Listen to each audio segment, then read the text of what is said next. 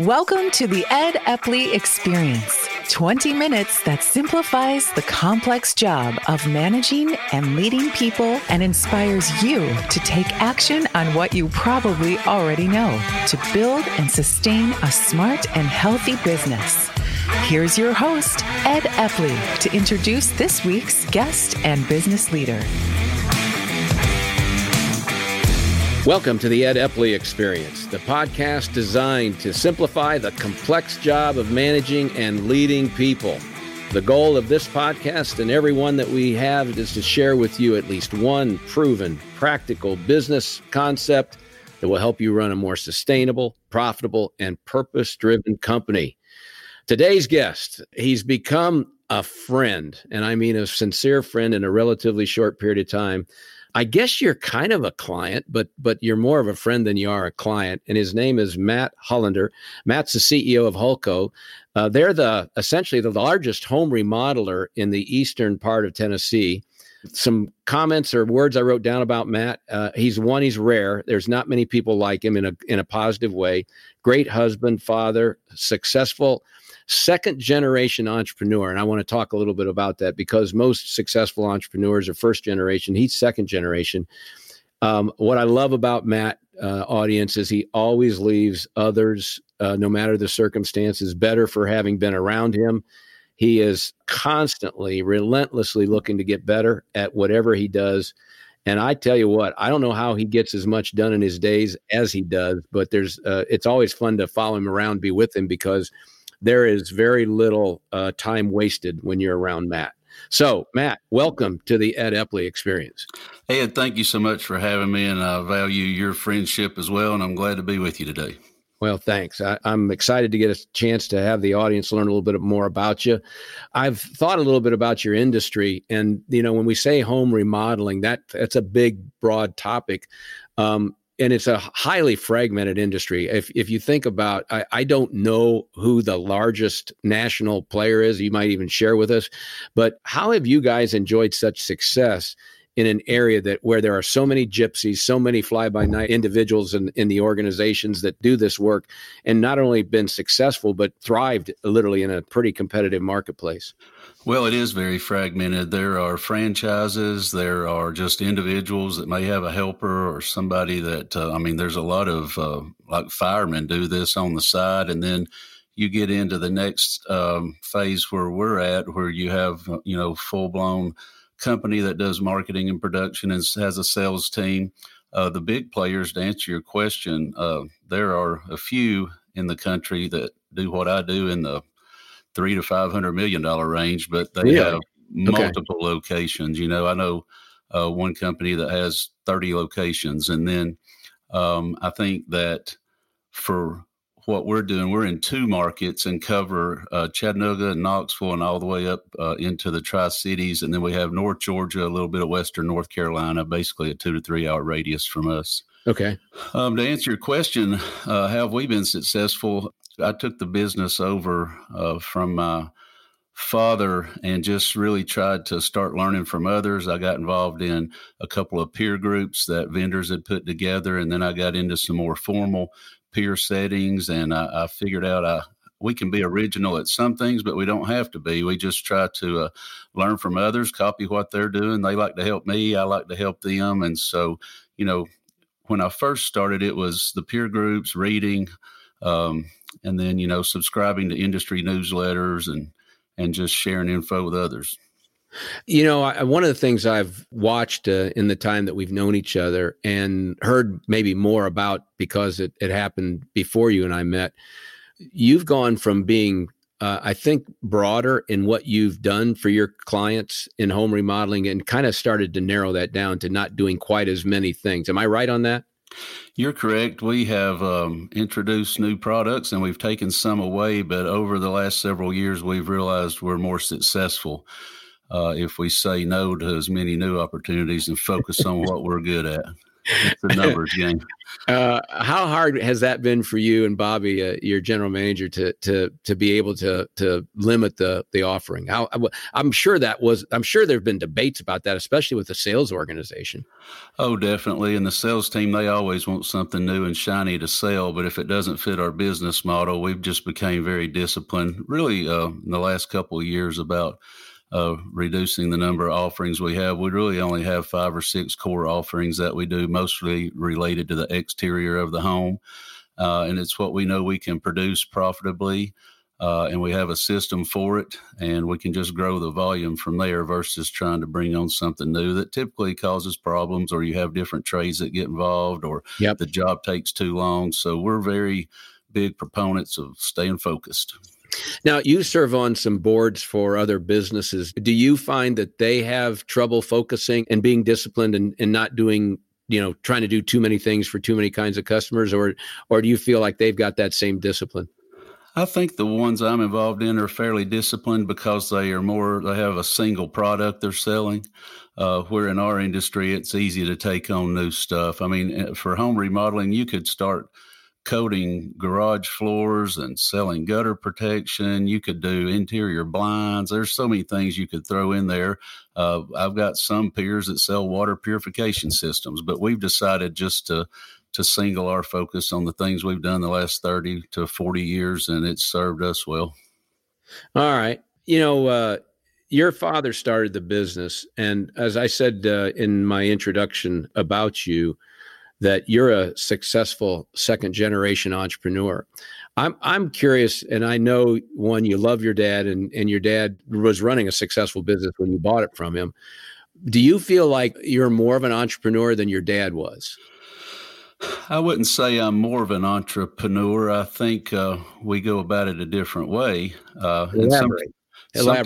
Sometimes that was a struggle growing up, and I might want to go one way and him go another, and ultimately we got to the destination at the same time. And I think that's true with a lot of father and sons. But I mean, I grew up in the business. My dad was a hard worker. He always provided for us, but he wore a lot of hats. When he founded our company in 1977, he was also driving a school bus, and he had a business that laid carpet in the evenings and in the middle of the night at places like bowling alleys that had to be open in the daytime.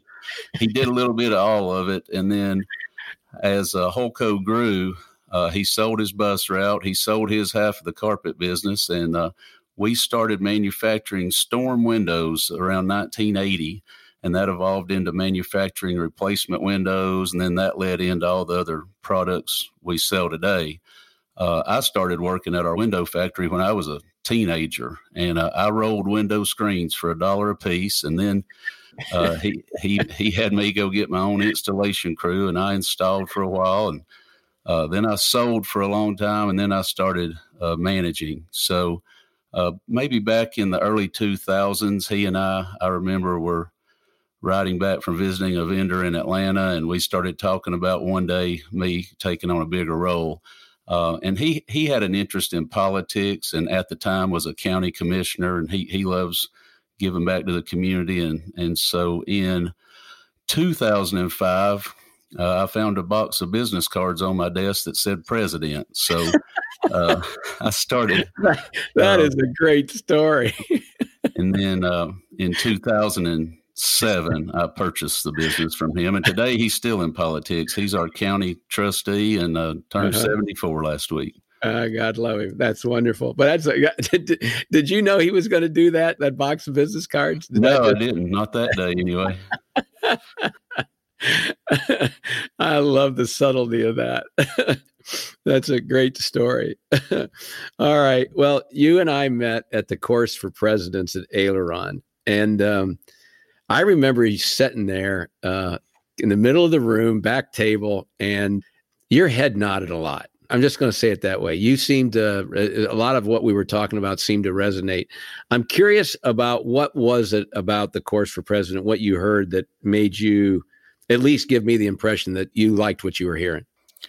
Well, to feed your ego, the facilitator had a lot to do with it. So that's why I asked. Yeah. You mean answer the rest of it, or is that all you need? You can forget the rest now. You got the important part. No, go ahead. I've attended similar events to Aileron, and honestly, a lot of the content is not brand new, but it's definitely a lot of great reminders, and it puts it into a system where you can not only follow it, but follow up on it. And it was great. We met Clay and Till when we were there, and we learned, not only how to lead more professionally as owners, but they also have a similar course for managers. And I actually have 3 of my managers going up next month for that course. So it was great. Do you think that since you've been to a number of programs, is the issue not so much the content, but how do you take that and be able to actually use it? Is having a system or a mechanism by which the concepts and ideas are easily applied, is that more the issue for most business owners, do you think? Well, from just my experience, a lot of it is taking all the information and actually executing it. My employees hear me say "get her done" a lot. And when you come back from these events, you're just bombarded with all this great information, and you take 20 pages of notes, and typically for a lot of people that goes in a desk drawer and doesn't get looked at, maybe right. Sometimes ever. So I always try to pick, my top 3 normally on the plane ride home from the event, and then make sure to execute on that. But in my opinion, that's why a lot of things don't get done after you learn new content or even get reminded of content things you should be doing. So in my opinion, it's executing on it. You're listening to the Ed Epley Experience. Email Ed now with your questions for today's guest to podcast@theepleygroup.com. In his book, Let's Be Clear, 6 Disciplines of Focused Management Pros, author Ed Epley breaks down key practices of professional management, how to implement them, and why it matters. Purchase your copy on Amazon.com today. Develop your competitive edge for the future while building a sustainable and thriving business.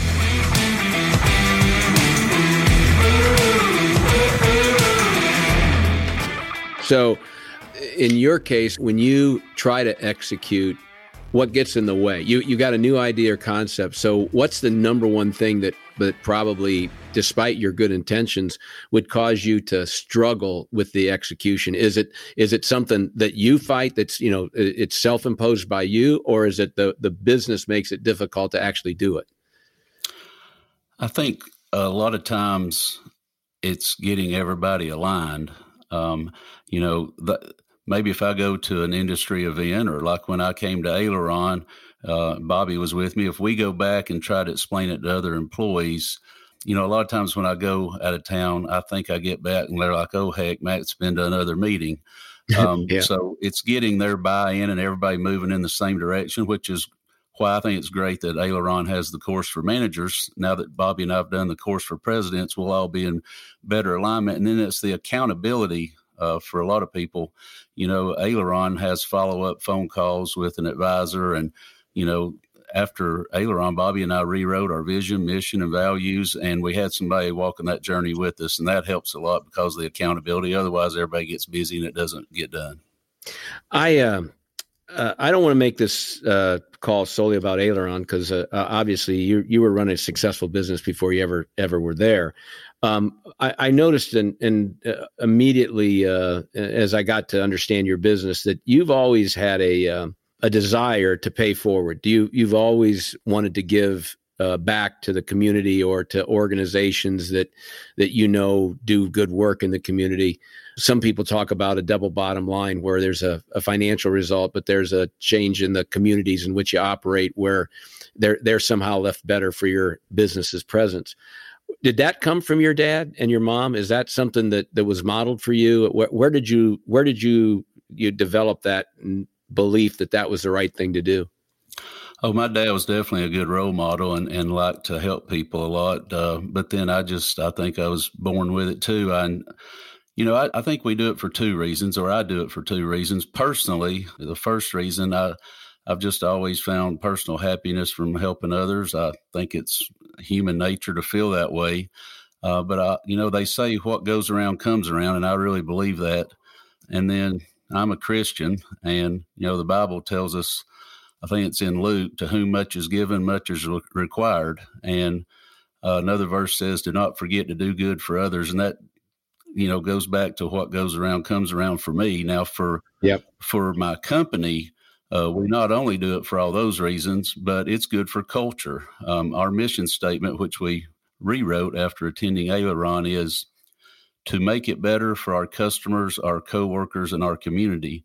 And our employees enjoy being part of something. It definitely helps our culture. It also shows the community that Hullco likes to help others and give back. And, they like doing business with companies like that. So first, we like to help people, and that's the real reason we do it. But if we get extra business because of it, we'll take it. So those are the two main reasons. And then 7 years ago, my wife and I started our own foundation, the Hullco Heritage Foundation. And we have functions throughout the year. We do a golf tournament, we have a wine dinner, we have a concert, and we help raise money that way. So we're raising the money. We're not just pulling it out of our pocket. We do a lot of that inside the business as well. But this was something separate that allowed us to raise money that we just turn around and give back to the local community, and we give it to other local nonprofits where we know where the money's going that are not top heavy. Yeah. I was going to say, you've for your size business, and I'm not going to reveal numbers to the audience, but you're not $100 million yet. So let's just make it clear that's not how big your company is. It's not that size. There's an amazing amount of thought, and I would even say discipline you've brought to the way you try to do your charitable giving, your paying forward, if you will, to the community. And those who've been good to you, that you've tended to try to model that. So what have you learned about that? In the 7+ years you've been doing this, my guess is you're not doing it exactly the same way today as you did it when you started. I guess the one thing I learned is once you start giving back, you get a lot of phone calls and a lot of hands are out. So it's sometimes difficult to say no. And I'm, the type personality that I want to say yes to everybody. So it's difficult, but we set a budget. So within the company, we have a budget that will be for community events or, we sponsor a lot of events.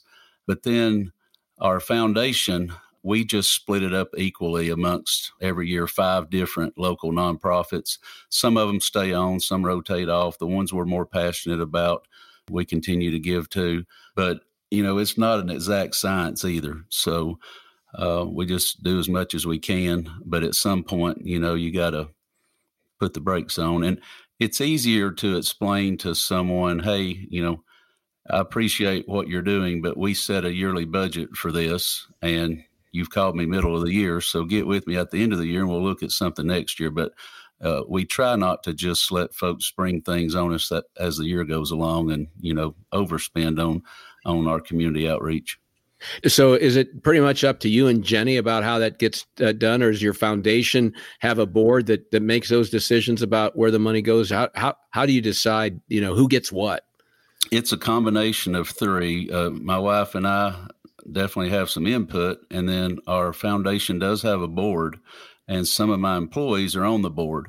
And then we just recently had, like when we had our 2020 kickoff for the company, we had an all-employee meeting, and I stressed to them I wanted their input on what was important to them. So we let the employees, our board, and then my wife and I make the decisions on where we split it up and how. And, a lot of it for us is we have a young daughter, and most of the charities we help are revolved around children. One we're real active with, the Jason Foundation. They raise awareness for teenage suicide and having a teenager and realizing how rampant that is now. And aside from car accidents, it's the number 1 cause of death for teenagers. So we help them a lot, and they're based in Tennessee. I think they're in 48 states now, but they're based locally. So we help them a lot. We help the Hunter Worley Foundation. They help families that lose a child with bereavement counseling and funeral expenses. And I could go on, but most of them are related to children. All right. Well, yeah, I think one thing I've noticed about all the owners of businesses who support charities of one sort or another, there's a theme, based upon what's near and dear to them, that they tend to move in that direction, and for good reason. I want to come back to your relationship with your dad and the transition of the business. You and I have never talked much about it, but I always got the impression it was pretty smooth. It was pretty simple. And so I'm curious about what you've learned from that transition and you becoming the owner versus your dad, and what advice you might have for others who are family-owned businesses and have yet to necessarily go down this road. Well, I think it depends on the time and generation and age of, the father and the son, or the parent and the child. But for my dad and I, we wouldn't be where we're at without him. I mean, he worked super hard, definitely an entrepreneur, and he got us where we're at. But he never had exposure to an aileron or peer groups, or even read, at that time, industry magazines. And I just got deep into all of that as much as I could to learn from others. And I think, that's why we grew quite a bit after I purchased the business from him. It was fairly smooth. I mean, there were some bumps in the road. We actually met with, we're an S corporation now. We were a C at the time, and we met with several people, to CPAs and attorneys, to figure out the best way to limit the tax liability there on how to do it. So I think advice I would give folks out there is just to plan ahead. Unless you're really lucky, it typically doesn't happen in a few months. I think it needs to be planned sometimes for years. Yep. The mistake I see is, when it happens too quickly. Was the value there? Were the taxes thought through? Are you a C and need to be an S corp, or vice versa? There's a guy in, I'm not plugging here, and I don't know. That's all right. Share what you want to share. That's fine. There's a guy in Pittsburgh. His name's Michael. I think it's Malloy. His company's called Legacy HP. And I don't know how I got on his email list, but I get newsletters from him, and he's really an expert in preparing for. He doesn't do the transaction. He just helps companies prepare for whatever their goal is. Is it to sell to private equity? Is it to sell to your children? Is it to give to your children? Is it to sell to the employees, ESOPs? And he's really been helpful. I've never met the man, but I read his newsletters, and it's real helpful. And, I'll be honest, at some point, I would imagine there'll be another transaction that happens with my company. So I always want to stay on top of it and plan for it. Well, I appreciate you sharing that. And I just always, you hear so many of these transactions that end up with animosity between family members, or it ends up being much more frustrating and challenging than anybody wanted. And so anytime you can find ways to minimize that or even avoid it, that certainly, I think, is in everybody's best interest. And I can see where siblings are involved. That's a big problem, not being aligned. You and I have some friends down in Cincinnati where 3 brothers are involved in a business, and had they not had the consulting help to make sure they knew who was in charge, they would still, and mine was most likely more smoothly because I have one sister and she lives on the West Coast, and I'm the only one in the business. So that made it easier. Yeah. Everyone's unique, and some are probably simpler to get done than others. I want to go back to the structure you have. One of the things that I'm a big believer in, and I know that you heard from your time at Aileron, was boards of advisors, and you serve on some boards, but I don't believe you have one. Do you, Matt? Well, I'm not sure if you're asking this question for your listeners or for me. You think I have an ulterior motive. That's interesting, but go ahead. There's no good excuse I can give you. We've really been in growth mode. We opened in a new market recently, and we've been hiring. We're changing our organizational chart as we speak, but I am at the point where I should start. I have talked to and identified the members that would be on the board. I just need to execute it, and I do plan to take the course at Aileron for how to start and operate a board this year. All right. Well, I didn't ask for that reason, but I'm glad to hear that you're considering it. Is there one principle or idea. I always like to make sure that anybody who takes the time to listen to our podcast can go away, if they haven't already, one good idea that would help them run a more successful, sustainable business. So if there's one thing that you would say you've learned, it's kind of like, if you don't do this, this is the most important thing. And I know it's hard to say that, but if you could say one thing that you think is disproportionately important to running that successful business, what is it from your point of view, Matt?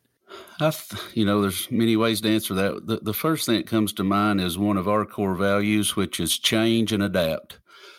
Things happen so quickly now, and have the management on board with change, have your employees on board with change. I think you have to really stress that you have to change to win. You must adapt to, the economy or the business environment you're in. Technology will force you to change. It is in our industry, and I imagine in most industries. I would do it often and always tweak things to, make them better. They'll keep you sustainable and it'll help you scale. I'm always preaching that in our industry. So there's somebody's doing better every day. So, there's a reason there's no Circuit City or Eckerd Drugs right now. So you're right. That's the one thing I would say is be open to changing and adapt and do it often. Thank you, Matt. I really appreciate it. He's Matt Hullander, the CEO of Hullco, good friend and a leader in all respects, and somebody who's doing it the right way. So I'm glad he's got a chance to share with you all today. If you want more information about professional management, organizational health, and ways to operate a more sustainable, profitable business, you can come to my website, theepleygroup.com. Also, you can get my book, Let's Be Clear there. We have a free assessment that's just been updated, built around the 6 disciplines of professional management. If you want to take that, you'll have a better sense of where your strengths and weaknesses lie.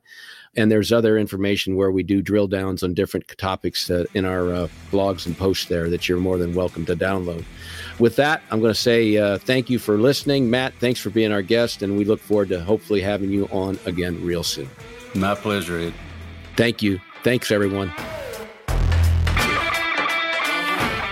Thank you for listening to the Ed Epley Experience. For more information on building a more sustainable, smarter, and healthier business, visit www.theepleygroup.com for resources, tips, and Ed's latest blogs. That's the Epley, EPPLEY group.com. Plus, take a free assessment at theepleygroup.com/assessment to find out how you measure up as a highly skilled and accomplished manager and where to focus on improving your skills.